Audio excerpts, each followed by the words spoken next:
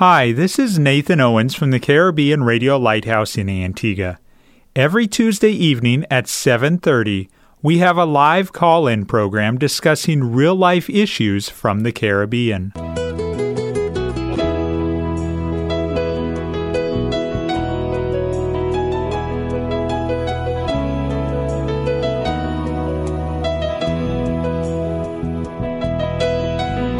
Sanctify them through thy truth. Thy word is truth. You're listening to That's Truth, a live call-in program with Dr. David Murphy, designed to answer your questions biblically in this confusing culture. Dr. Murphy has over 30 years of counseling and ministry experience here in the Caribbean and is ready to answer your questions according to truth.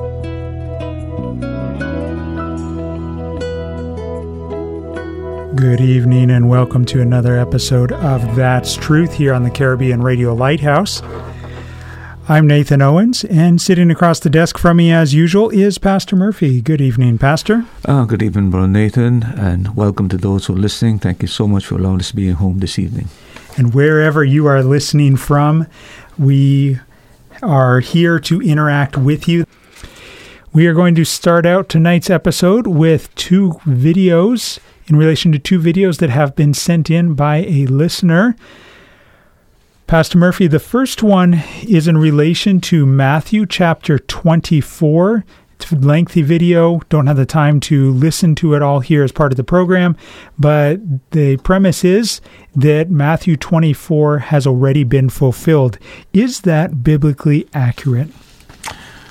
Well, I listened to the video, and the guy, his biblical position on prophecy is what is called the preterist interpretation. And by preterist interpretation, mean that this is a view of prophecy that believes that Matthew 24, the book of Revelation, all of these are already completed and just use pictorial forms in order to illustrate that these events already occurred.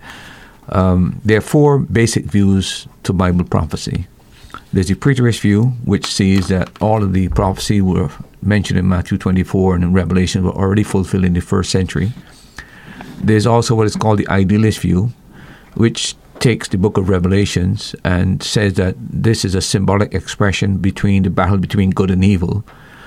And then there's what they call the historical view, which also teaches that the book of Revelation in pictorial form gives the entire history of the church. And then there's the futuristic view, which believes that the book of Revelation, John was told to write things that have been, those things which are, and those things which are to come. So there are three different tenses dealing with that which is with the churches, that which he saw is that which glorified Christ, and that which is to come from chapter 4 to the end of chapter 22 has to do with futuristic. In terms of the Matthew 24, I think we can deal with that to show that that could not have been fulfilled already. If you go to the Matthew chapter 24, look at read verse 1 and 2, Nathan, please. Matthew chapter 24 and verses 1 and 2 says, "And Jesus went out and departed from the temple, and his disciples came to him for to show him the buildings of the temple. And Jesus said unto them, See ye not all these things? Verily I say unto you, there shall not be left here one stone upon another that shall not be thrown down." Now, if you look at verse 3, that the disciples came to him and asked him two basic questions. "And he sat upon the Mount of Olives. The disciples came unto him privately, saying, Tell us, when shall these things be, and what shall be the sign of thy coming and the end of the world?" So notice the concern about the sign when he returns and concern about the end of the age. When are you going to wrap up this whole thing and bring it to completion? And there are several things in this same chapter that is very, very clear. Look at verse number 14, for example. "And the gospel of the kingdom shall be preached in all the world for a witness unto all nations, and then shall the end come." Again, that has not been fulfilled. the person saying that Matthew 24 is fulfilled in the first century. I mean, that's so ludicrous. It's not even worth pointing out. That's. Then look at verse number 21. What if you were to say that Romans chapter 1 talks about the creation, I'm using this loosely, but preaching forth the goodness of God? Yeah, but that's not what it talks about. The kingdom, the gospel of the kingdom. They know that the kingdom is coming. That's what was supposed to be in all the world. And remember that during the tribulation period, according to the book of Revelation, the 144 Jews are selected as evangelists to go into all the world to get the fight before the Lord returns in his second coming. So clearly that's not happened as yet. Look at verse 21. I think this is in itself almost conclusive. For then shall be great tribulation, such as was not since the beginning of the world to this time, no, nor ever shall be. I think nobody believes that that happened in the first century. I mean, this is the unparalleled time of tribulation that the Lord said it's never happened before, nor would it ever happen again in history. So clearly the Great Tribulation could not have been fulfilled. I mean, when Jerusalem was destroyed in 70 AD by Titus, and the temple was burnt, I mean, the Jews were scattered. I mean, that cannot be said that that's the worst form of tribulation the world has ever seen. I mean, that is so ludicrous, it's not even worth trying to defend it. So clearly, this is a time coming that is unparalleled, unprecedented. The kind of, when you read the book of Revelation, by the time this whole thing is over, between half the world's population to 2/3 are destroyed. We got 9 billion people. Imagine what that means to even lose half of those people. That's what the tribulation would do. That's never happened before. And then look at the cosmic events that are mentioned in verse 29.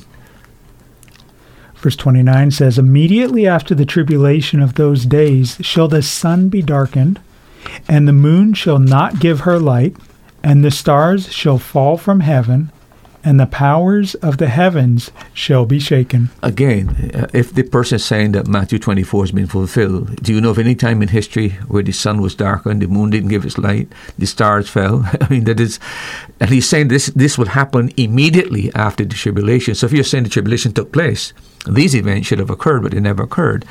And the whole idea is that there's going to be such a horrible time that the whole cosmic universe is going to be shaken. I literally believe that. I know in 1970 something here in Antigua, 74, right? They had a real graphic earthquake. I understand it almost felt like the earth tilted. I think that is something parallel to what's going to happen with the heavens and the moon, etc. And of course, when the sun is darkened, the moon can't show because the moon is a reflection of the sun. Very, very scientific as far as that's concerned. And then look at verse 30 and 31. And then shall appear the sign of the Son of Man in heaven, and then shall all the tribes of the earth mourn, and they shall see the Son of Man coming in the clouds of heaven with power and great glory. And he shall send his angels with a great sound of a trumpet, and they shall gather together his elect from the four winds, from one end of the heaven to the other. Now again, this takes place after the Great Tribulation. Can anybody say that's ever been fulfilled? No. So if in the first century you're saying it was fulfilled, where did Jesus come back in the first century and gather everybody out? It's just totally ridiculous. Where I think that he makes a valid point, that I think even the Tim LaHaye books on the rapture and what's his series? A series Left Behind. Left Behind.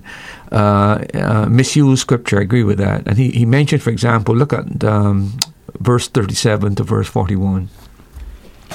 But as the days of Noah were, so shall also the coming of the Son of Man be.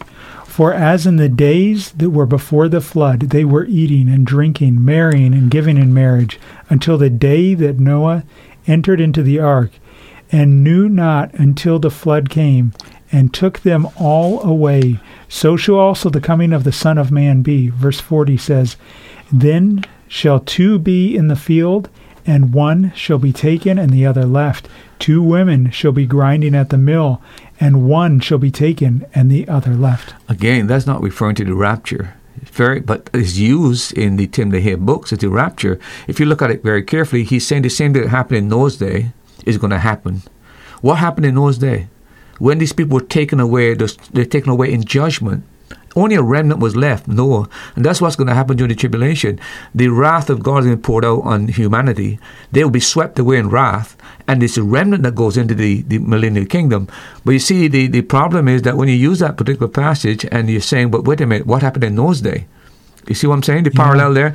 So interesting. The abuse of that text is what really makes people say, but that's not what it's teaching. And he's correct about that, because he's comparing what happened in Noah's day to what's going to happen in the tribulation period. And he's saying these people were swept away in judgment.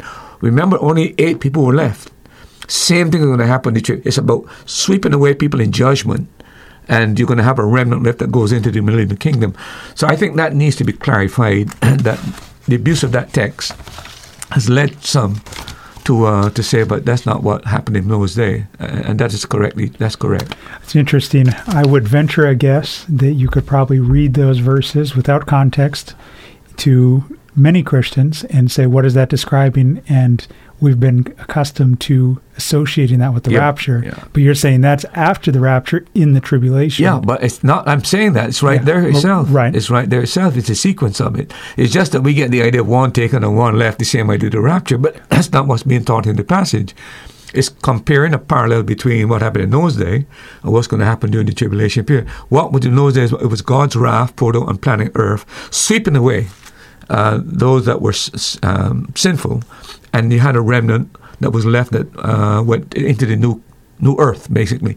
Parallel is the same thing.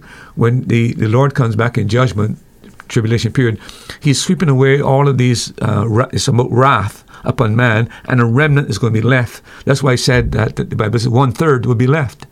And remember that during the tribulation period, 2/3 of the Jews are going to be killed.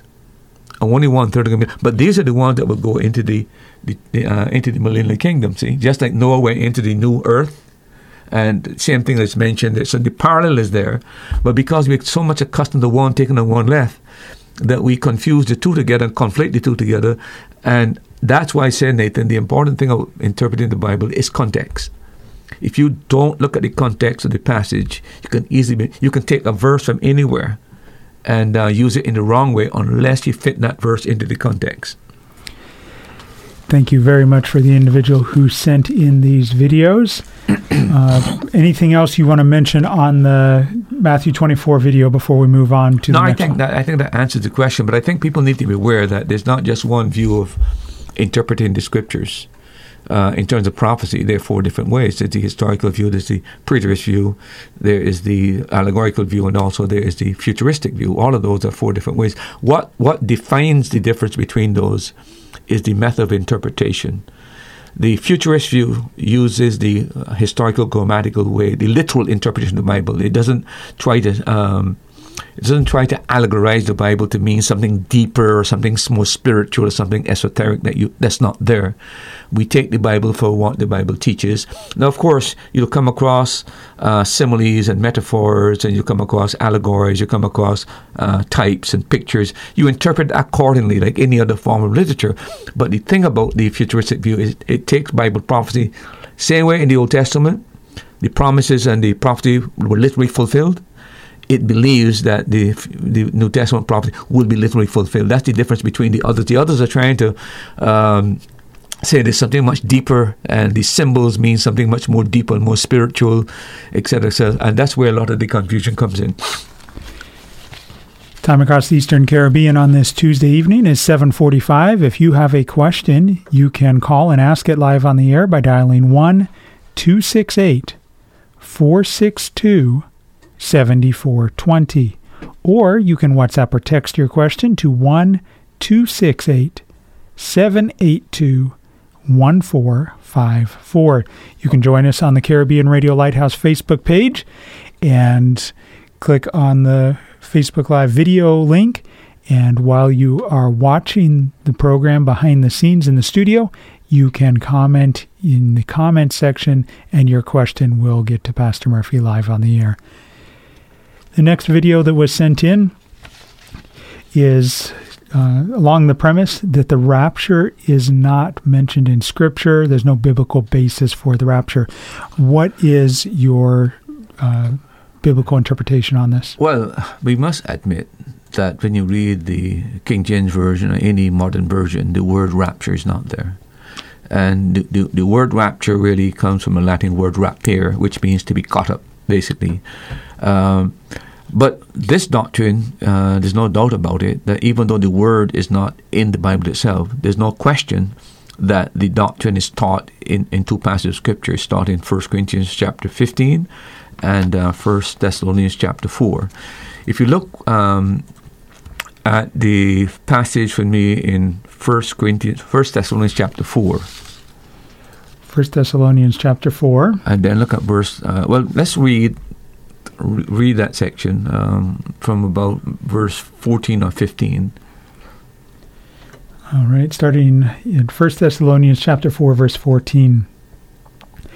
If we believe that Jesus died and rose again, even so them also which sleep in Jesus will God bring with him. For this we say unto you by the word of the Lord, that we which are alive and remain unto the coming of the Lord shall not prevent them which are asleep. For the Lord himself shall descend from heaven with a shout, with the voice of the archangel, and with the trump of God, and the dead in Christ shall rise first. Then we which are alive and remain shall be caught up together with them in the clouds to meet the Lord in the air, and so shall we ever be with the Lord. And you see that verse in verse 17? We should be, read it again.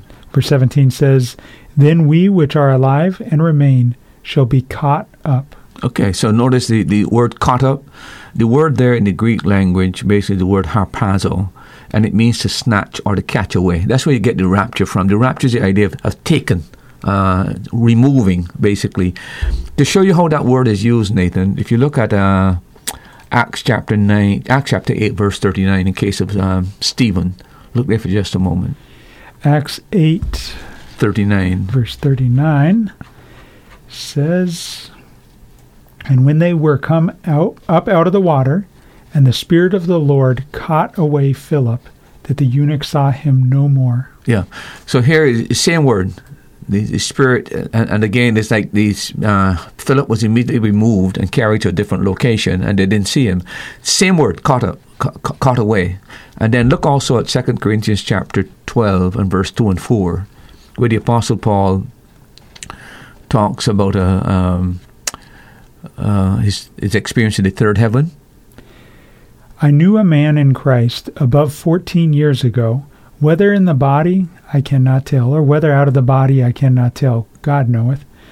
Such an one caught up to the third heaven. Same word, caught up there. Snatched up, basically. Paul is talking about an experience that he had, and most people believe it's the experience he had in the book of Acts chapter 14 when he was stoned and they thought he was dead.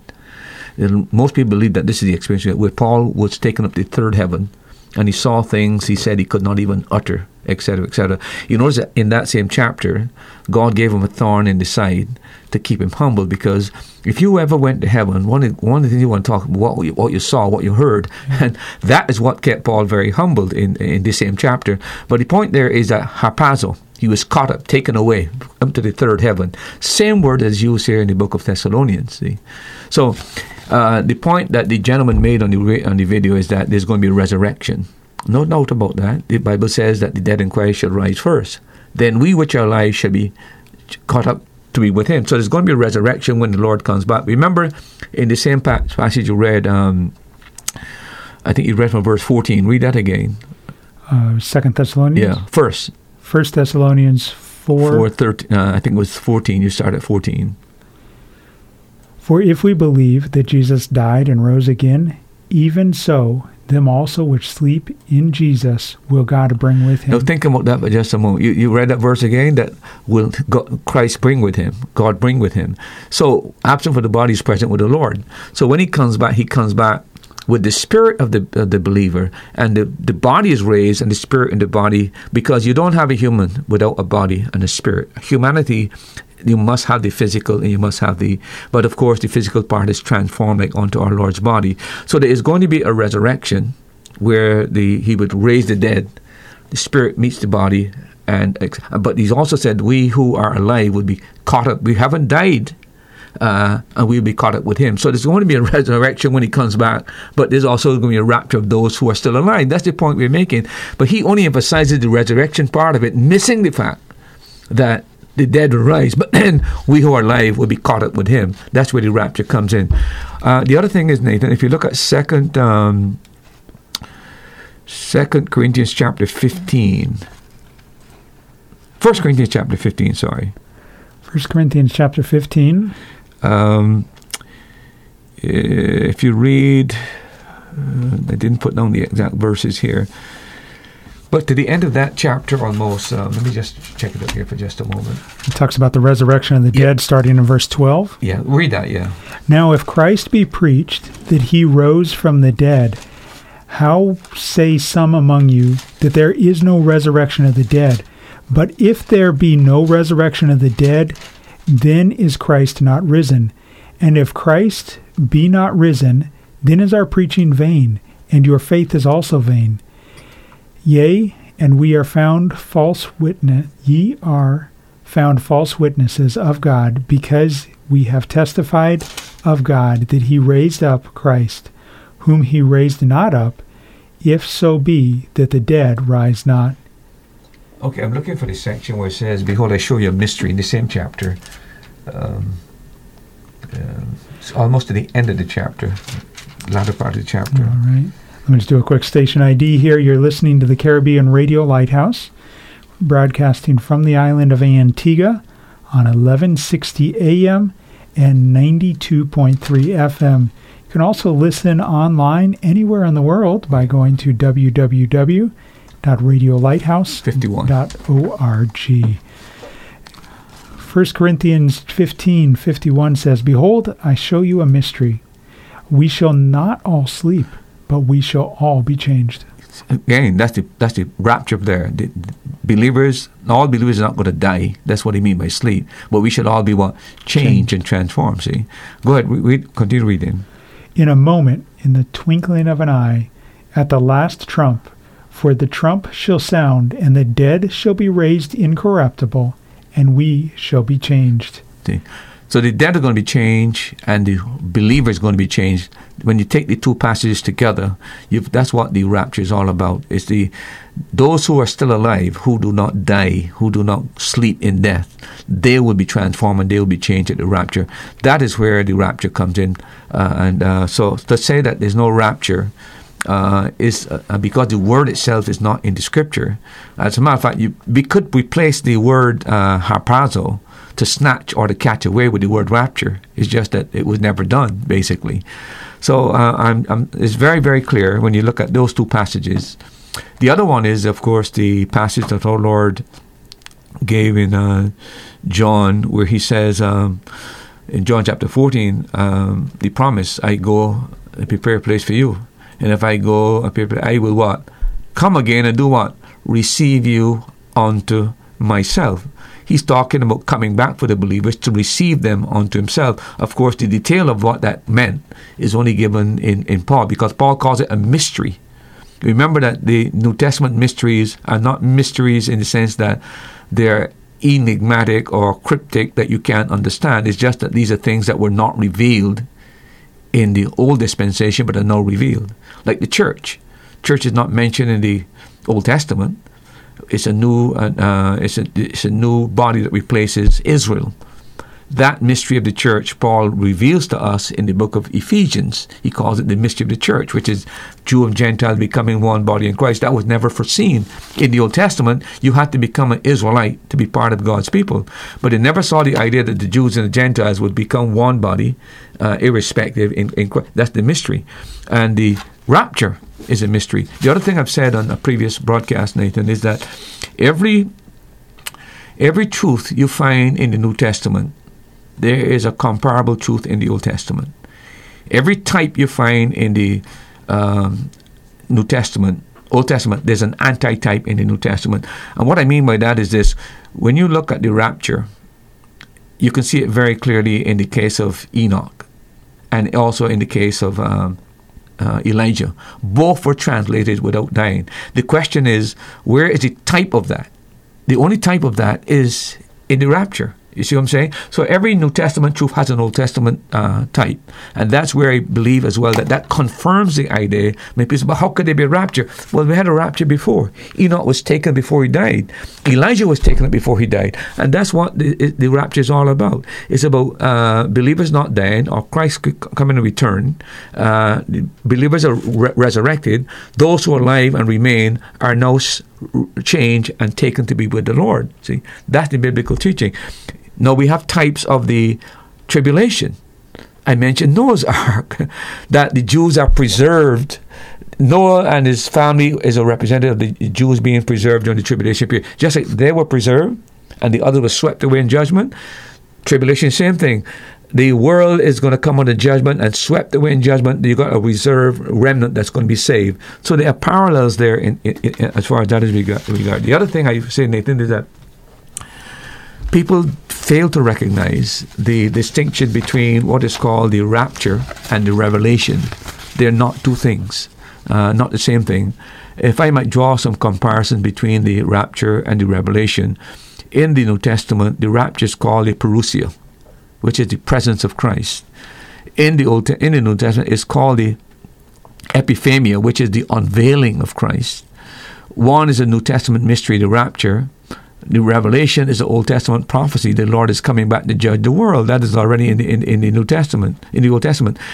One is meeting in the air, 1 Thessalonians chapter 4:17.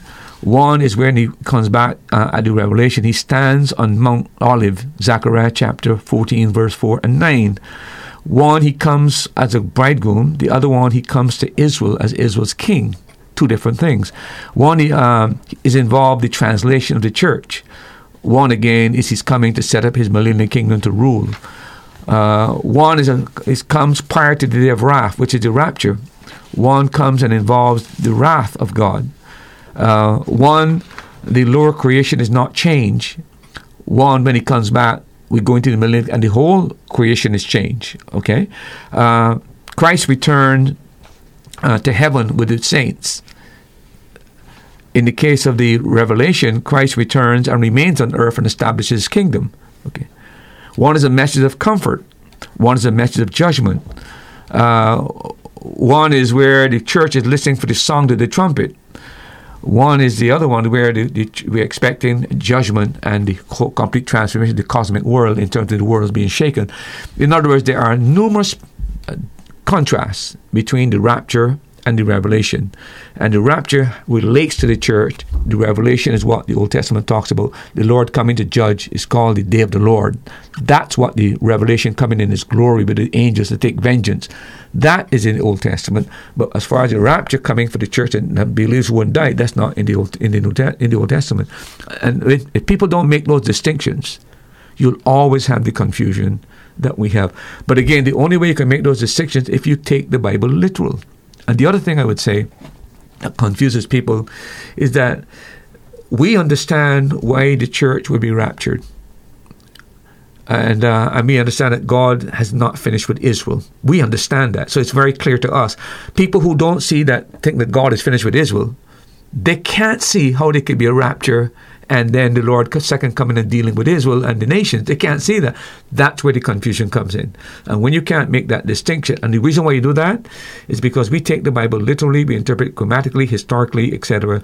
Those who don't take that grammatical, historical view and interpret the Bible literally and interpret it allegorically or symbolically, they confuse Israel and the church. And that's where all the problems lie in terms of making the distinction between the rapture and the revelation. Is the rapture a fundamental of the faith? What I'm asking is, can a person be a born-again believer headed to heaven and not view the rapture, define it the same as you? Well, let me put it this way. If you were to read Matthew Henry, and you were to read some of the Reformed theologians who wrote extensively on these matters, when it came to Bible prophecy, they were totally confused. Remember that most theological books that you go to study theology, most of them are amil or post-millennium. They don't believe in a literal earthly kingdom. Now, if we make it a fundamental issue that a person must believe this, you've put all of these people, including Jonathan Edwards, by the way. all of these people would be lost, right? Because they did not see this. Remember that the doctrine of the rapture, comparatively speaking, is a recent doctrine in terms of the last 100, 150 years. And that's because I think a lot of the churches that came out of the Catholic, like the Lutheran Church and those kind of churches, they still maintain a residue of some of those beliefs about the church conquering the world and establishing God's kingdom. That's how it was perceived when the church was dominating the world and controlling all politics. So that interpretation was carried over into those people's writings. And that's the problem. So I don't think it's a fundamental issue in the sense that is one of the great fundamentals of the faith, that if a man doesn't believe, he's lost or whatever. But I do feel that, you remember what Daniel was told? To seal up these things until the time of the end, when knowledge will increase. Okay. Well, it's only then they will begin to understand what the Bible prophecy is about. But up until 150 years, we didn't have that insight. The other thing is that we have the retrospect of history, like Israel returning to Palestine. Other people didn't have that at all, basically. But we've had that, etc. So I think it's one of those areas where I do not know of any denomination that makes this area of prophecy a core issue in terms of fellowship is concerned. And I don't think it's one of those fundamental doctrines that are necessary to believe to be saved. But I do feel as you get more light into it, quite frankly, it puzzles me that people can't see the truth that is so clear in the Bible. But then I understand the problem. The Reformed churches and other churches don't have a place for Israel. As far as they're concerned, the church has replaced Israel completely.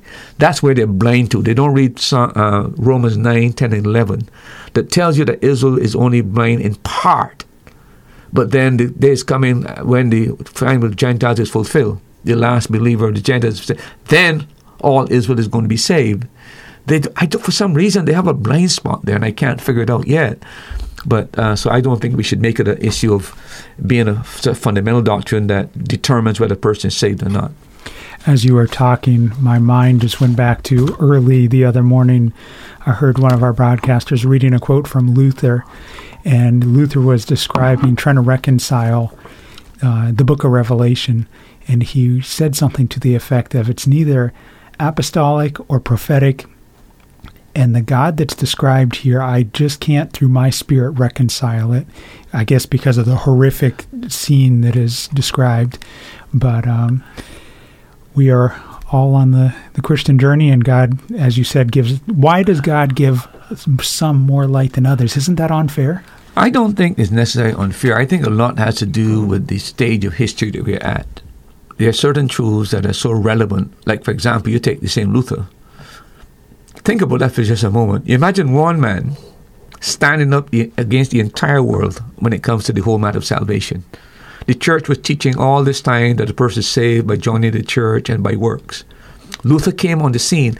I don't know if people really understand what it is to take a stand. You're the only man, quite frankly, that is holding the position, and the entire world, religious world, is against you. That is where a man of literature was needed for that hour. And that's where the issue was, the matter of salvation. That was the core issue at that period of time. And thank God it did. The core issue in our time, basically, has a lot to do more with Bible prophecy because we got much more understanding. As I said in the book of Daniel, seal these prophecies up until the time of the end when knowledge will increase and man will now gain insight into these things. So it became a focus of study only the last 150 years, basically. And unfortunately, we are living in that period of time. But that should make us very much aware that the end got to be near, because he's told, seal it until the time of the end, when these things will be revealed and men would gain knowledge in this particular area.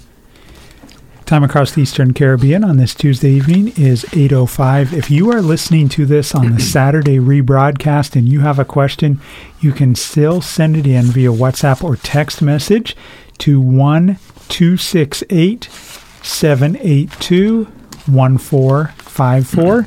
and we will answer it the next live episode that we have. Again, if you're listening on a Saturday afternoon rebroadcast, there's no one in the studio. You can't call and be put live on the air, but you can WhatsApp or text your question to 268-782-1454. Thank you to the individuals who have interacted with us. And Pastor, the next question is changing gears a little bit. It says, Pastor Murphy, is there a place for Christian entertainment that is not strictly a Bible story? For example, is C.S. Lewis's Chronicles of Narnia series legitimate consumption for a Christian young person? After all, they are fantasy and involve talking animals and magic. Well, I think this is where you have to draw a line of what is proper within the church itself. I mean, Christian creativity, different art forms, whether it be literary skill that the person has or some other form of artistic ability to have, they have legitimate expression within the Christian community. But in terms of the church, you wouldn't want that within the church itself. But take like a radio like you have here, or take, for example, if you wanted to, there are churches that have lectures on reformers, that have lectures on different aspects that relate to Christianity, for the body of the believers to come together to learn things. I don't have a problem with C.S. Lewis. C.S. Lewis is one of the premier Christian apologists. If you haven't read Mere Christianity, you ought to read it. It's one of the classical books when it comes to defending the Christian faith, etc., etc. He also wrote other, like The Destiny of Man, etc. You can get all of his works, called The Complete Works of C.S. Lewis. His series that you're talking about, the Chronicle of Narnia, is really designed for young people and children, and it's using pictorially Christ is a lion.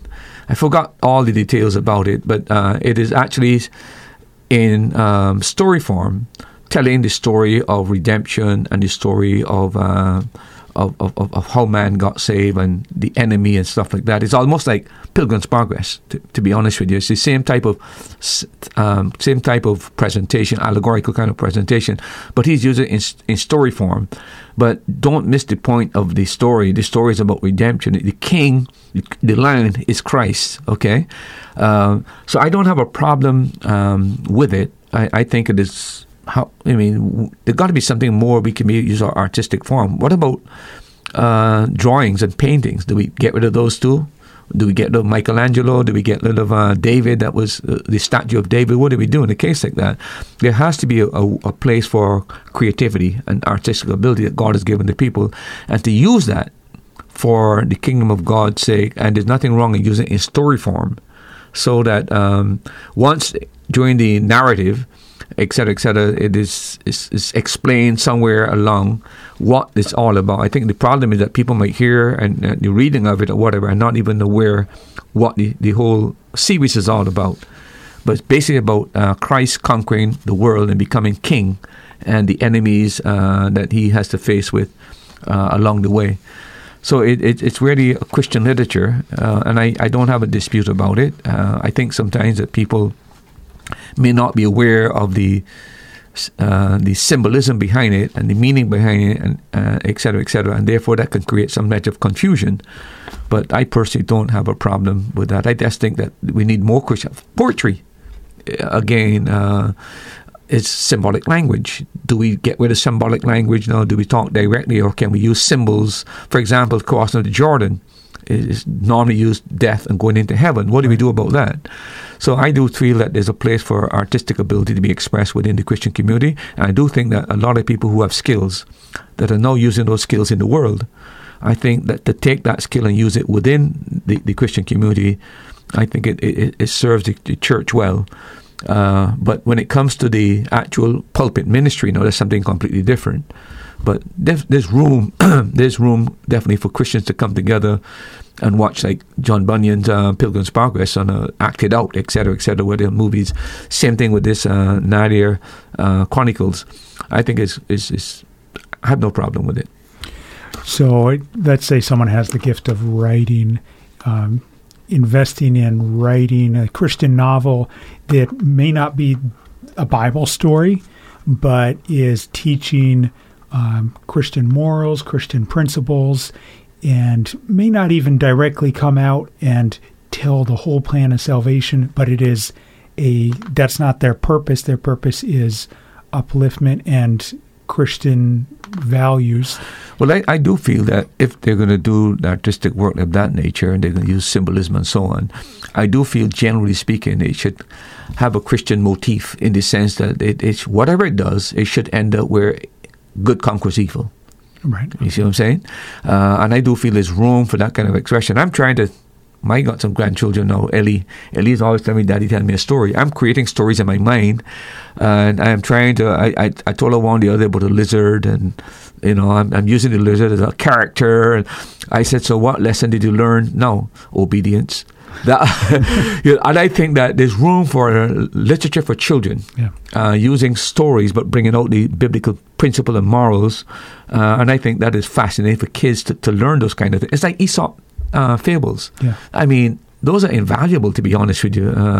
And I do feel that there are Christians who have that ability and can use that ability and use fictional stories, etc. But I do feel that the whole idea must be the motif of whatever they're doing must always end up with good conquers evil, and that there's some biblical moral principle is taught within that story. I think that's legitimate. Do you have a question? We would love to hear it. We would love for you to ask it. It doesn't have to relate to anything that has been said tonight. It can be completely off the wall. You can WhatsApp or text it to 1-268-782-1454. Or you can call and ask your question live on the air by calling 1-268-462-7420. Pastor, what does the Bible say about how I can be right with God? I mean, there are so many. I think last time I looked, there was over 4,000 religions out there. Yeah. But what's the Bible say? Biblical teaching is very basic. And it says to man that man is lost. Man is alienated from God. And that alienation came because man is born with a sinful nature as a result of the fall. And there is a natural tendency within man to go astray, to do wrong. And every one of us know that we are sinners by nature and by choice. It is true that we're born with a sinful nature, but we also commit sin willfully and knowingly. The Bible said that is an offense against God is called sin. And the Bible says that the only way we can get into right relationship with the Holy God is to have that sin problem dealt with. The Bible teaches that God solved that problem. The same God that we offended, the same God out of love and compassion sent His Son to die in our place, to take our place, to take our sins upon Himself, and then make His righteousness available to us. So when we put our faith and trust in Christ and what He did on the cross, we find forgiveness and pardon, and then we have what is called imputed righteousness, so that God can see us in Him and deal with us in a relational form. A holy God, in order to deal with a sinful man, needs to become righteous. But we're not righteous in ourselves, but we're righteous in Christ. And God sees us positioned in Christ and is now able to relate. So to get a right relationship with God, it involves the matter of repenting of our sins and putting our faith and trust in Christ's work on the cross. That is what brings us into a relationship with Him. Here's a question for you. Pastor, can you please explain what is meant by the unity of the Spirit in Ephesians chapter 4 and verse number 3? And let me read that verse to set the context. Ephesians 4:3 says, endeavoring to keep the unity of the Spirit in the bond of peace. Well, I think it is, the whole entire book of Ephesians, by the way, is a book about the church. And Paul is talking about the fact that it's the Holy Spirit that unites all true, genuine believers, because He baptizes us into His body, which is called the church. That's found in Corinthians chapter 12, that we are all baptized with one Spirit into one body, which is the church. That's what is meant by the unity of the Spirit. He unites all believers in Christ within the body of Christ. And then in terms of specificity, what does that mean in practical terms? Paul then goes on in the next few verses, verse 4 to 6, to explain that what unites all true believers are 7 cardinal beliefs.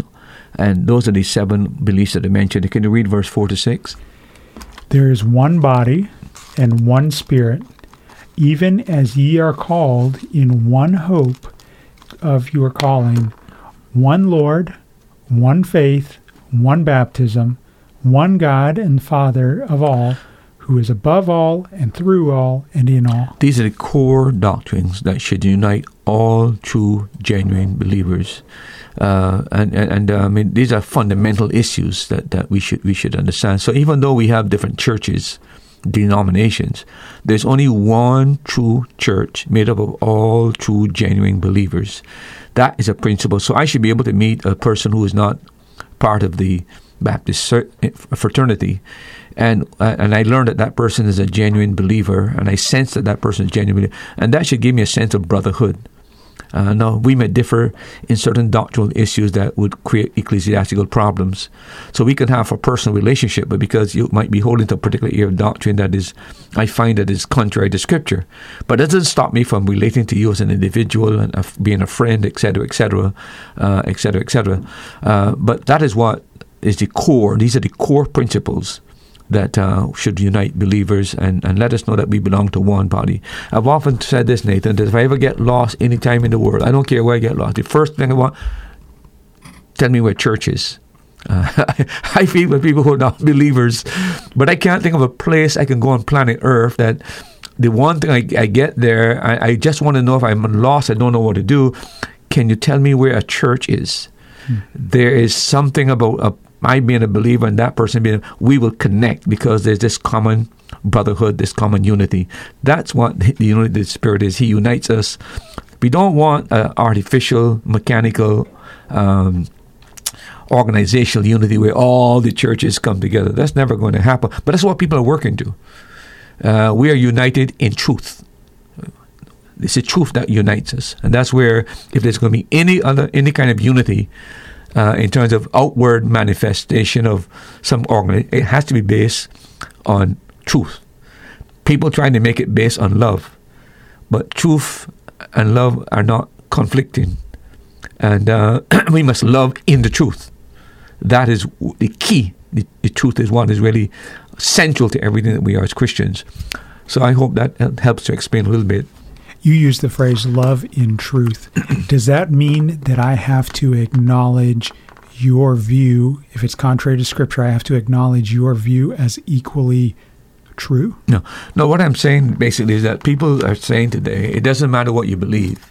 As long as you love one another, let's come together and have a jolly good time. And I'm against that, right? For example, I can't join with a person who doesn't believe in the resurrection. I can't join it with as a person who claims to be a Christian who doesn't believe in the atoning death of Jesus Christ. I can't join together in fellowship with a person who doesn't believe in the virgin birth. I can't join with a person who doesn't believe that there's going to be a heaven or there's going to be a hell.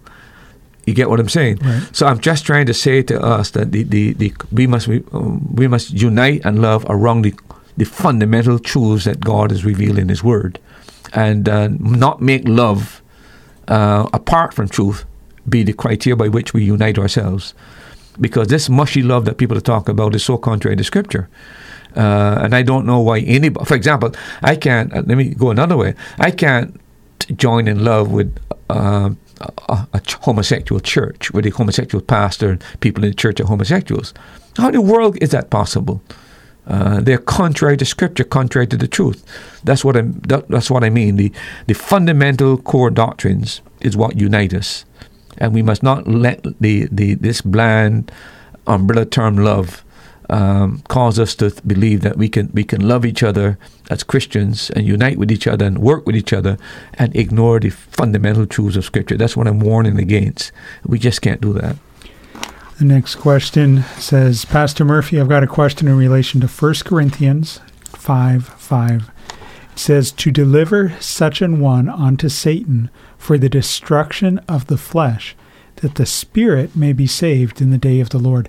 In that verse, what is meant by deliver unto Satan?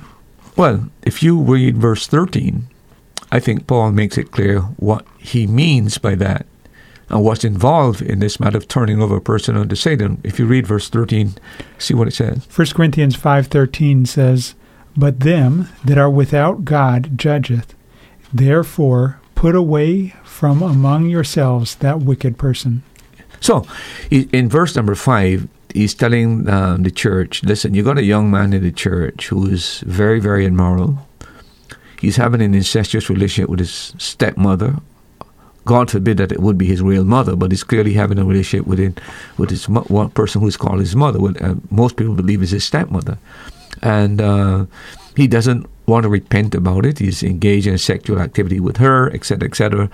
And the church is tolerating it, I suppose, in the idea that they're so generous and so loving and so caring, it doesn't matter. And Paul says to them, listen, I'm not even there with you. But in my spirit, I say to you that, this is not something you should tolerate in the church. Deliver this one over to Satan. What does that mean? Well, Paul tells you in verse 13, it simply means to put him out of the church, dismember him, as it were, excommunicate him, put him out of the assembly. And here's what Paul is saying. Within the body of Christ, within the church, that is where that's a place of safety, where God is among his people and God protects his people. When you take a believer and you exclude him and he's put outside the church, he is now in the realm where Satan, who is now in the world, he's the God of this world, the prince of this world. So to do that, he brings himself up under the protective shadow of God because of his sin, and he's now put into the world, the realm where Satan can now dominate his life.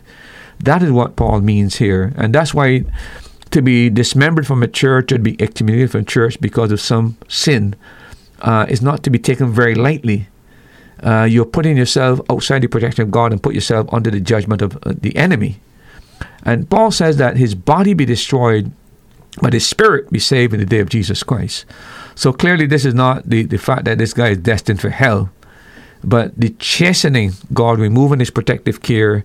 Satan is now turned over to Satan, as it were. Satan does his work. And what happens as a result of that, if he doesn't repent, he eventually is destroyed. The wonderful thing about this story, though, it has a happy ending, because if you look at 2 Corinthians chapter 6, verse 6 to 11, it is very clear that this person that Paul wrote about in 1 Corinthians 5 evidently was repentant and was eventually restored to the church. So the affliction that the Lord allowed Satan to do on this man apparently produced positive effects upon him. So he returned to the church and was repentant. Could you read verse 2 Corinthians 2, verse 6 to 11? 2 Corinthians 2, 6 to 11 says, "Sufficient to such a man is the punishment which was inflicted of many, so that contrariwise ye ought rather to forgive him and comfort him, lest perhaps such a one should be swallowed up with overmuch sorrow. Wherefore I beseech that ye would confirm your love toward him. For to this end also did I write, that I might know the proof of you, whether ye be obedient in all things. To whom ye forgive anything, I forgive also. And if I forgave anything, to whom I forgave it, for your sakes forgave I it in the person of Christ." Yeah, same thing. Paul is saying, listen, the guy is come around. He now wants to be restored, but here's the problem, Nathan. They don't want to restore him. And Paul is advising them, listen, if you don't, the guy's repentant. If you don't receive him back and treat him with love and restore him to the church, he goes into despair. Where does he turn to now? Right? And then he said, whoever you forgive, I forgive, basically. So clearly, turning him over to Satan in the sense that he's out of the protection of God's safety because he's disciplined, he's out of the church, etc. Satan begins to chastise him, basically. The Lord, of course, is superintending all of this. It's almost in the case of Job. And he learns the lesson of the affliction that is now being brought upon him in the world. He repents, he goes back to the church. The church is hesitant to forgive him. Paul has to write them and say, listen, enough is enough. This young man is repentant, restore him, put him back, and show your love towards him, basically. But how do you, that sounds great, but from a practical standpoint, how do you treat him as a brother in Christ when, I know you should forgive him, but in your mind, every time you see him on Sunday morning, or on, in this case, maybe Saturday, that your mind goes to the filth that individual, I mean, I know we all, our hearts are evil, but any advice? I mean, even in today's day and age. I just think in the case like that is the proof is in the change of the lifestyle.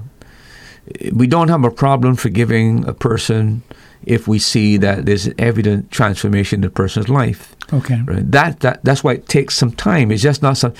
and that's why when you put people on discipline, Nathan, you give them like a 6-month period, because you want to observe in that 6-month period what happens if they're given evidence that they're truly repentant or not. If that person is... You can remove the discipline in 3 months. If you really see this guy is really broken, I mean, concerned about whatever it is, and doing everything in his power to take remedial action, there's no need to make him go the length. Somebody in the church can say, listen, I've met with this guy, whatever, I know this guy, I've seen this guy, and the church convinced, listen, this guy is truly broken over this whole thing. I don't think when people see that, they have a problem forgiving. It's when a person who has been disciplined and they go on with a nonchalant attitude, like nothing happened, everybody sins, blah, blah, blah. That person, in my judgment, should never be restored to the church. They might give them another 6 months, basically, until there is an evidence in that person's life. Take them out of immorality. Let's suppose somebody's caught and the church put the person on discipline, etc., and they got a person who's mentoring or somebody's holding them accountable. But let's suppose in that 6-month period, the person still continues to do the same thing. The person is not serious. There's no need to restore him for any length of time. You extend the time now, give him a year. And if he continues living a certain way and there's no change, they can dismember him because there's no evidence. And then sometime later, if he comes back and he's really repentant, but it takes time, and whether I respond to a person favorably after discipline depends on what transformation I see. If I see brokenness, if I see sorrow, if I see the effort is being made to correct whatever it is, the problem doesn't really exist. It's like a person who murders somebody. I can forgive a murderer if I see that he's really broken. He really understands what he's done. He's sorrowful over it. You could forgive a person like that. But the idea that, everybody's doing the same thing, I'm not perfect, blah, blah, blah, and there's no attempt to bring about transformation, that person needs to remain outside the church until there's evidence of transformation and change. Does a person have to be an active member of a church to be accepted into heaven? No. Remember that, again, go back to the thief on the cross. The church started in Acts chapter 2. He certainly got the third paradise, and he was never part of the church. So we can't make church membership a necessity. And then what do you do with the churches where a lot of people that for centuries believe that a man is saved by works? So you got people in church who ain't getting to heaven because that's the fundamental belief they have. They're being saved by their works. What about the guy who was excommunicated from the church because he said by faith alone? Which one is saved? So churches, remember, the church is there to nurture God's people. That's what the whole purpose. The church is not, it's a salvific instrument or agent, but salvation is not found in being a member of the church. The church has the message of salvation to carry to that individual, and then when that person is saved, he becomes part of the body of a family.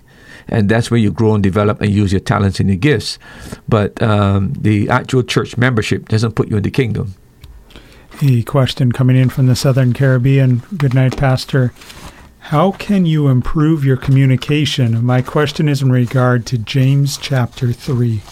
And if you're not familiar with James chapter 3, that's talking about taming the tongue. And what was the question? How can I improve my communication? Well, I think James gives some pretty advice there as well. He goes on later, and James said, let every man be swift to hear and slow to speak, right? Slow to anger. Slow down, slow to anger. So I think that's one of the things that has to do with controlling the tongue. And James goes on to say that only a perfect man could control the tongue. This tongue is where we get a lot of our trouble, right? But again, the Holy Spirit in Galatians chapter 5, one of the fruit of the Holy Spirit is what? Self-control. Okay? So there should be a level where the believer learns to control his tongue and control his speech.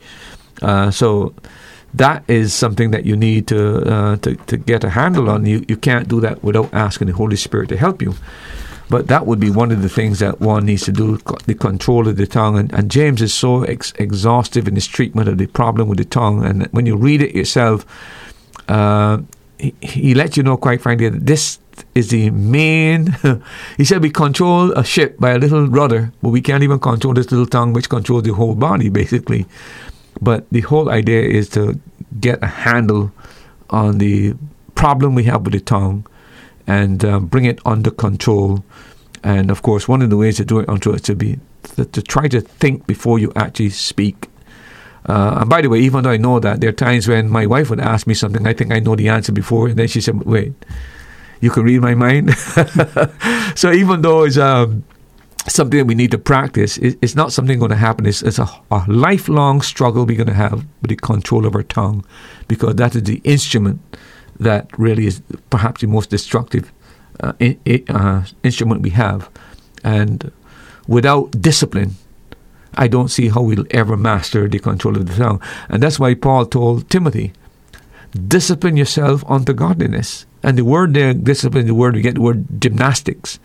And the same way a gymnast practices to control his body and to use his body and to restrain himself, etc., etc. Nothing is going to happen in the Christian life of any significant change, whether it be the tongue, whether it be the moral life, without discipline. There has to be discipline in life, and you don't grow, you don't mature in Christ, you don't develop spiritually without discipline. And that is something that you have to do for yourself. God can't do everything for you. He can enable you in your power, but your will have to be involved in whatever decision is made. If I want to improve my prayer life, I just can't ask God to help me to pray more. I got to pray more myself. And I could ask Him for strength, not to fall asleep, etc., etc. But I have to get into the practice of it, etc. Well, Lord, help me to witness to other people. Well, what is He going to do? Unless you discipline yourself to get into the habit of witnessing, it's just not going to happen. Same thing with, let it be fasting or Bible reading. I need to read my Bible more. So what do you expect God is going to do? He's going to come down every day and say, okay, time to read your Bible? No, you have to get into the habit of reading your Bible. So just like those are the factors, the tongue, again, can only be mastered by practice and self-control. You referenced early on in that answer, Galatians 5, I think it was, and talking about self-discipline, and that in theory, we should reach a point where we're able to control our tongue through that. I think it's 2nd or 3rd John talks about a passage that a Christian, some people interpret it this way, that a Christian can reach a point where they no longer sin. Is that realistic, that a true Christian can reach a point where they have attained sinless perfection? Well, there are two problems that have it in the same passage. Book you're talking about, the book of 1 John. 1 John says, if we say we have no sin, we deceive ourselves. The next 1 John said, he that's born of God does not practice sin, does not sin. And that's where people take that one part. He that's born of God does not sin. Again, the explanation for that is very, very... to understand it, you've got to understand the Greek tense. Okay? He that's born of God does not habitually practice sin. It doesn't say he can't sin, but he does not habitually practice sin. That's the difference between not being able to sin and habitual practice of sin. So the explanation for that is that we never come to the point of sinless perfection. There's no such thing as sinless perfection down here. Okay? The only time we will ever be sinlessly perfected is when we are completely transformed. But we will be radically transformed, and there will be changes in our lives throughout our Christian journey. But we never come to that point of perfection until the Lord returns and we are transformed and we don't have a sinful nature. As long as we have a sinful nature within ourselves, We cannot have sinless perfection down here. And those who have advocated this, especially even John Wesley, called Christian perfection, again, it hinges on not understanding the Greek tense, the linear tense, the continuous tense. You just take that verse 1. I know of one guy right now in Barbados who teaches basically on the internet that you can come to the point where a believer never sins. Right? I would like to meet that person, by the way. The reality is that we sin in thought, word, and deed. I think it's audacious for any man to say he loved God with all his heart, with all his mind, with all his spirit. I don't know of any person who could say that and really, really say that with any sense of perfection. We all know that that's not the case. So there's no such thing as sinless perfection down here. There's radical transformation, of course. There's the diminishing of a sinful lifestyle as we mature in Christ. But the idea that we've come to the point where we can't sin anymore is an illusion. Question for you, Pastor. Pastor Murphy, what is the meaning or significance of the different grades of offerings mentioned in Leviticus under the Old Testament covenant of law? For example, worshipers were told they could bring burnt offerings of cattle, of turtle dove, of young pigeons, so on and so forth. Yeah. Well, again, remember that all of these sacrifices offered in the Old Testament were types of Christ who would come and die, and the blood was a covering for the sin. Remember that sin brought death, and the only way to cancel death was through life, and life was in the blood. So that's why an innocent animal died for the guilty person, pointing to the point where Christ would eventually come, the innocent one who will die for the sinner. But the fact that they allowed the cattle, offerings for the cattle in the herds and flock and birds, etc., two things. Number one, this was God condescending to show that he was concerned about the less fortunate, the poor. I mean, you can't expect a poor man to sacrifice his ox. So, that might be his livelihood. So God is now making provision, not just for the man who has, but for the man who has not. It's just showing you that God's thought included all humanity. From the highest to the lowest, from the richest to the poorest, are included within that sphere of God's concern. So the guy who had a cattle, he could sacrifice the cattle, who had herds, etc. But those who only had fowls or turtle doves or pigeons, they would not be excluded from forgiveness because they didn't have the means of doing that. God provided, the key thing is the blood.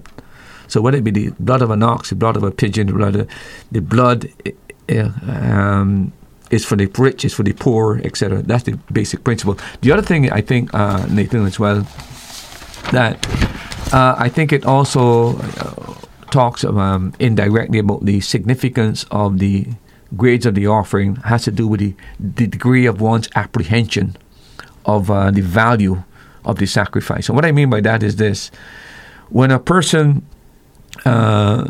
sees the value of forgiveness and really see what is done, I can see a person understanding that it requires a greater sacrifice. It's like the more you appreciate the death of Christ, really understand what it is and what He's really done for you, the greater your desire to sacrifice for Him. So I think is that degree. If I understand the Messiah coming at a pigeon level, basically, I give a pigeon. When I understand it at the greater level, I give an ox, because my degree of comprehension now makes me to the point where I'm willing to make more sacrifice because I really understand this. It works out here today as well. I mean, he who has been forgiven much, loves much. Mm-hmm. So I think that is also part of the comprehension why there's this different order. The man who comprehends what this really means at a higher level, he makes a bigger sacrifice. So I do think that that's also involved, not just the idea of catering for everybody, the rich, the poor, but I think it also has to do with because I can have a herd, and I can have a flock, and I can have oxen. I don't mean I have to give an ox, but when I really understand what redemption is all about, I'm not going to give a pigeon or give a sheep. I can give an ox because I comprehend that now, and now I'm willing to make greater sacrifice because I really appreciate what is being done.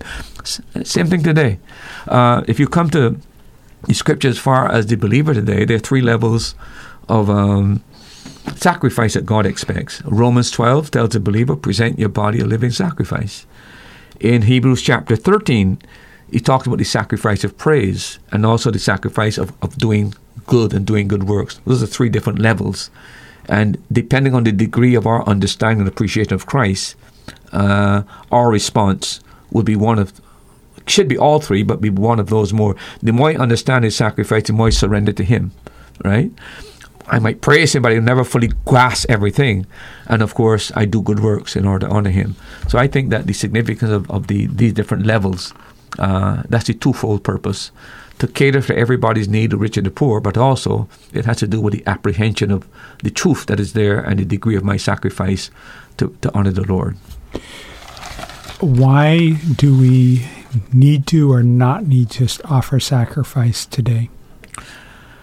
Well,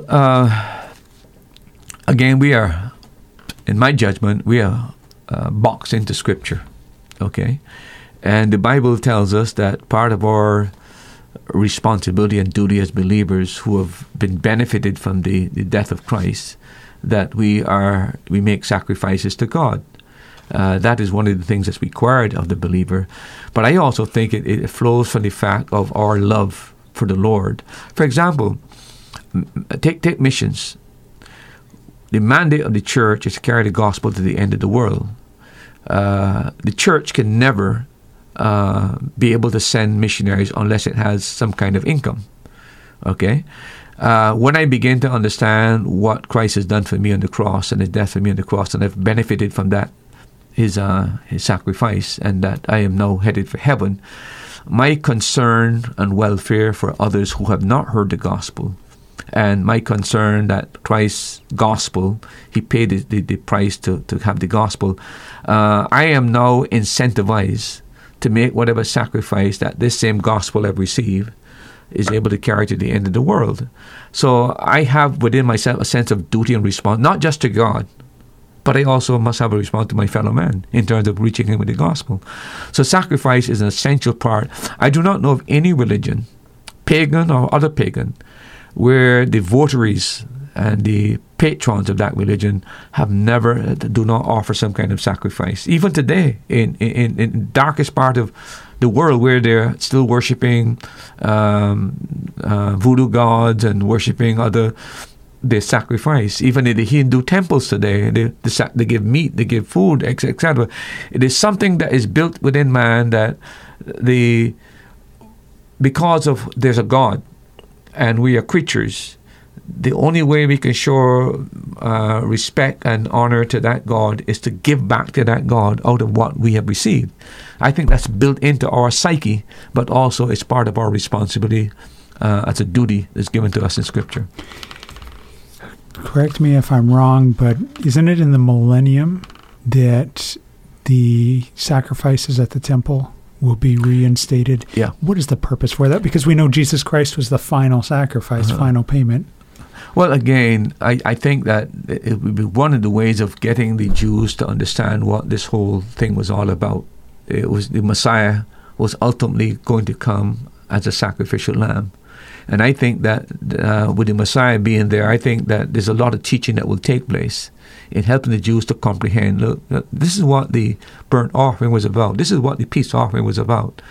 Remember that we celebrate the Lord's Supper, reminding us that he's already died. Right? I think in that day, the Jews will be looking back on the fact that he has shown us clearly that he was coming to die. So we look forward to him coming back. But I think in that part, it's taking the Jews back to the fact that all of this, you miss all of this. And I think that is what it is all about. So it symbolizes for them in a very real form, here we are, the very Lamb of God that all these things pointed to that we never comprehended. I think that is where a lot of teaching is going to be involved in helping the Jews to understand what all of these sacrifices meant. I think that's the purpose of it. It's a symbol of Christ's death, but also a memorial of what he's done. Pastor, does baptism take the place of circumcision in this dispensation of grace? Now, I can see why some people would think that, because the Jews, for example, could not be part of the Abrahamic covenant except they've gone through the ritual of circumcision. That's what brought in the Abrahamic covenant. And I could see the Jews thinking, well, if we, the Jews, in order to become part of the Abrahamic covenant, had to go through baptism, how then the church, which is also beneficiary of the Abrahamic covenant, would not have to also go through the same processes, etc. So there, I can see where in the New Testament where they were arguing you need to be circumcised, because we had to be circumcised part of the Abrahamic covenant. You're part of the Abrahamic covenant, so why you don't have to be circumcised? But the church made it very clear that circumcision and was not necessary for the Gentiles, and the only two ordinances that God gave, which is the communion and the baptism. Baptism is not an entrance into the Abrahamic covenant.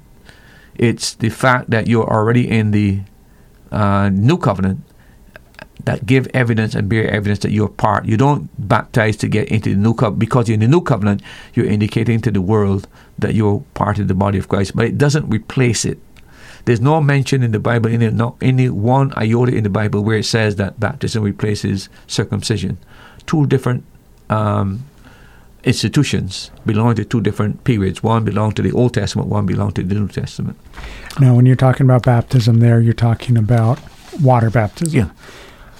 What is baptism of the Spirit, and when does that take place? Is it at the same time as you're baptized in the water? No, when you get converted, according to, I think it is 1 Corinthians chapter 12, I think it is 13 or 14, where it says, we are all baptized by the Spirit into one body. That's what baptism, that's what took place on the day of Pentecost, where a person who puts their faith and trust in Christ by the Spirit is placed within the body of Christ. That is called the baptism of the Holy Spirit, being placed in the body of Christ.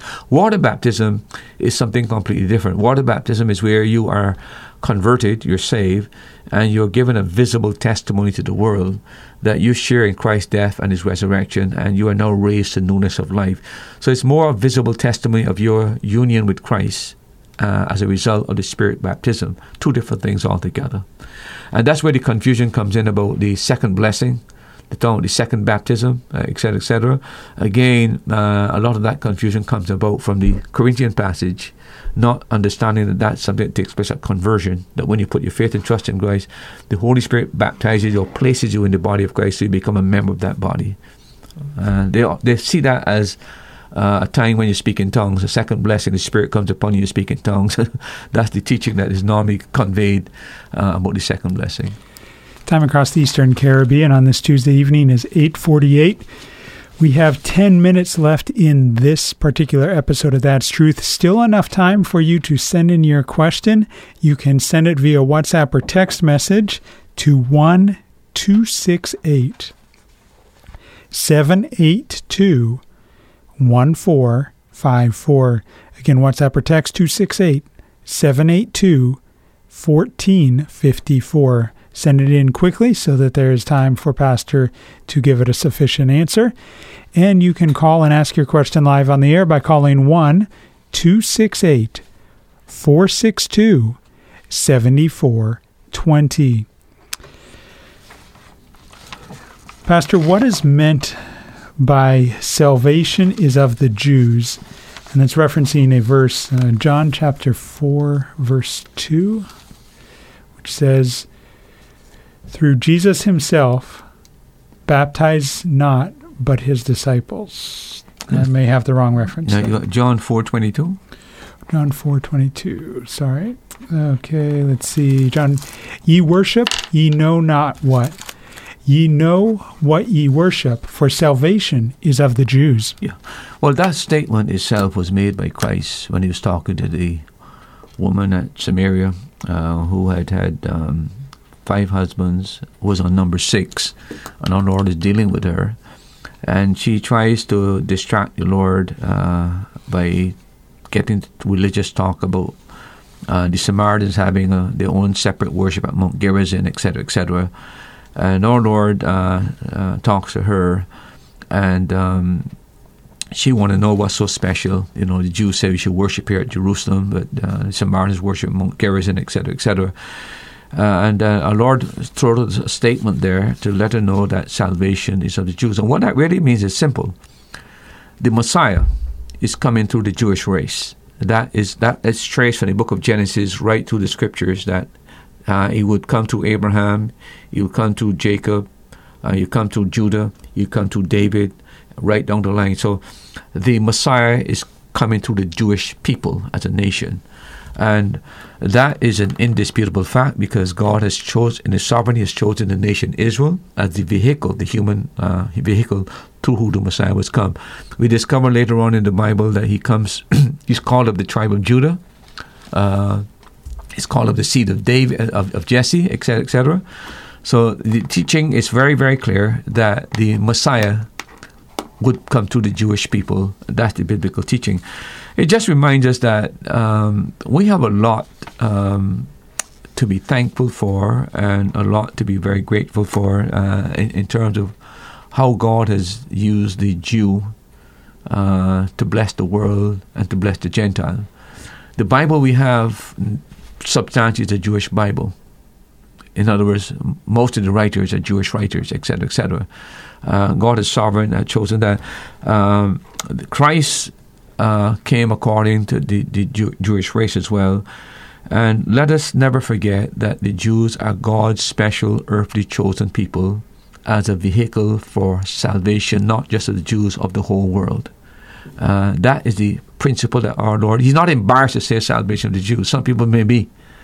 But there's no Messiah who has not come to the line of Abraham, and the Jewish line of Abraham. The Messiah has to be of Jewish stock in order to be the Messiah.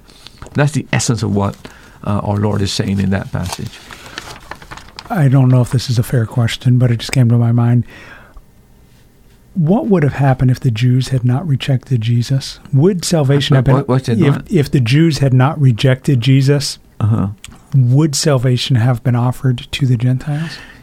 Well, the Bible makes it clear that in case of the Jews, that they would have, if they had accepted the kingdom.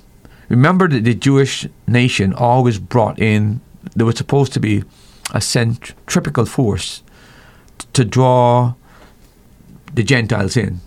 Their distinctiveness and the difference was to create a desire on the part of the pagan nations to want the God of the Jews. That's what it was all about. That these pagan gods, we've got to not true gods. That was the whole plan. So if they had received Him, the kingdom would have come in. That's what the Bible, because the kingdom is going to come in as a result of their rejection after the tribulation period. But if they had responded, the kingdom would be set up. And the kingdom has always been wide enough to include Gentiles. Even in the Old Testament, you got people like Ruth, who's a Moabite. You got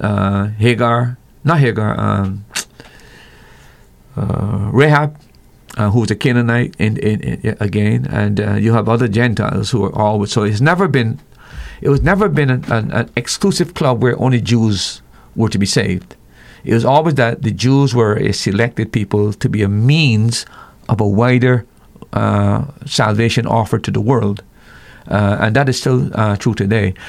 The Jews, because they rejected Christ, has now been temporarily put aside, as Paul talks in Romans chapter 11, until the time the Gentile had been fulfilled. And what God has done now, He's grafted in the church to fulfill the very purpose that Israel failed to fulfill, which is to get people into the kingdom. And our job now is not a centripetal force where we sit down and tell people, come. Our job now is a centrifugal force. We go out to the world and bring the world in. That's our job. So the mission has changed. We don't have an earthly kingdom down here to create dealing with clothing and food and planting. The whole thing about Israel was about this kind of a commonwealth that was in a very physical sense. But that's not what attracts people to the gospel. Is the good news in our lives, as opposed to these other physical factors that were involved. Israel is a physical nation, and by their physicality and all the physical things would be attraction to the Gentiles. We are to attract the Gentiles through the gospel and through a changed lives, two different things. There's so much talk in today's world about meditation. We even hear pastors talk about you should be meditating on God's Word. You can find that in Scripture. Is there a difference between what a pastor is saying about you should meditate and what the world is saying you should meditate? Yeah. Well, there's a tremendous significance, difference, should I say, between what we call Christian meditation and what today is projected as meditation. Most of the modern forms of meditation is the Eastern form of meditation, which has no resemblance to biblical meditation. Dr. Geisler, in one of his books, called what's called the infiltration of the New Age, draws a distinction between Christian meditation and the Eastern form of meditation has become so popular, like in yoga and of different forms of things that they have. He talks about, here are some of the differences he points out. In terms of the object, Christian meditation is about focusing on God, a person. In Eastern meditation, you're focusing on nothing, basically. There is some abstract that you're trying to get in contact with, but it's not a person. So the difference there is that there is an object, there's a personal object in Christian meditation. In Eastern meditation, it's not a personal object. It's some consciousness, but it's not a person. The purpose of Christian meditation is to worship God. The purpose of Eastern meditation is to merge with this universal consciousness that nobody can really describe. Completely different. We want to know God. They're talking about having a higher consciousness where they merge and lose their identity. The means of Christian meditation is revelation, God's Word. You meditate. David talking about, I meditate in God's Word, or I meditate on God's works. When it comes to the Eastern, it is human intuition. It's I allowing my mind to be empty. There's nothing I'm focused on objective in the Scriptures. I'm just allowing my mind to wander, and that is being assisted sometimes even by drugs. So there's no truth, revelational truth that I'm meditating on. Christian meditation is on truth, whether it be truth in the Scriptures or truth in nature. Then he's talking about this sphere of meditation. With the Christian, is using his mind with Scripture. I'm taking something like God's attributes, God's character, and I'm thinking about what this love means, the dimensions of this love, how it's manifested. I'm meditating on that, or God's greatness, or God's providence, or God's sovereignty. Or I'm thinking about that. But when it comes to Eastern meditation, it's non-rational. It is just, quite frankly, emptying your mind. That's what it's about. There's nothing you hold on to and use your reason to come to a conclusion. And then, of course, when it comes to experience, it is objective reality I'm meditating on, whether it be God, whether it be the nature, whether it be character, whether it is attributes. When it comes to the other form of meditation, it's purely subjective. They can't even tell you exactly what they meant. There's no dimensions of that is actually real. And then the last thing is, for the Christian, it's a point of concentration. For the Eastern meditation, it's about relaxation. Completely different. So we must not confuse this term meditation. There's a distinctive form of Christian meditation, and the Eastern form of meditation is popular today. And let's understand it completely different, using the same language, but using different meanings. In the last 15 seconds, should a Christian practice Eastern meditation? Absolutely not. The only meditation the Bible talks about is to meditate on God's Word, His character, His works. We must stay away from that Eastern thing. Emptying your mind, coming to contact, merging with something we don't know about. We want reality, not fiction. Thank you for joining us for today's program. We pray that the Holy Spirit uses the truths shared from God's Word to strengthen your faith. Now you've heard it. That's truth.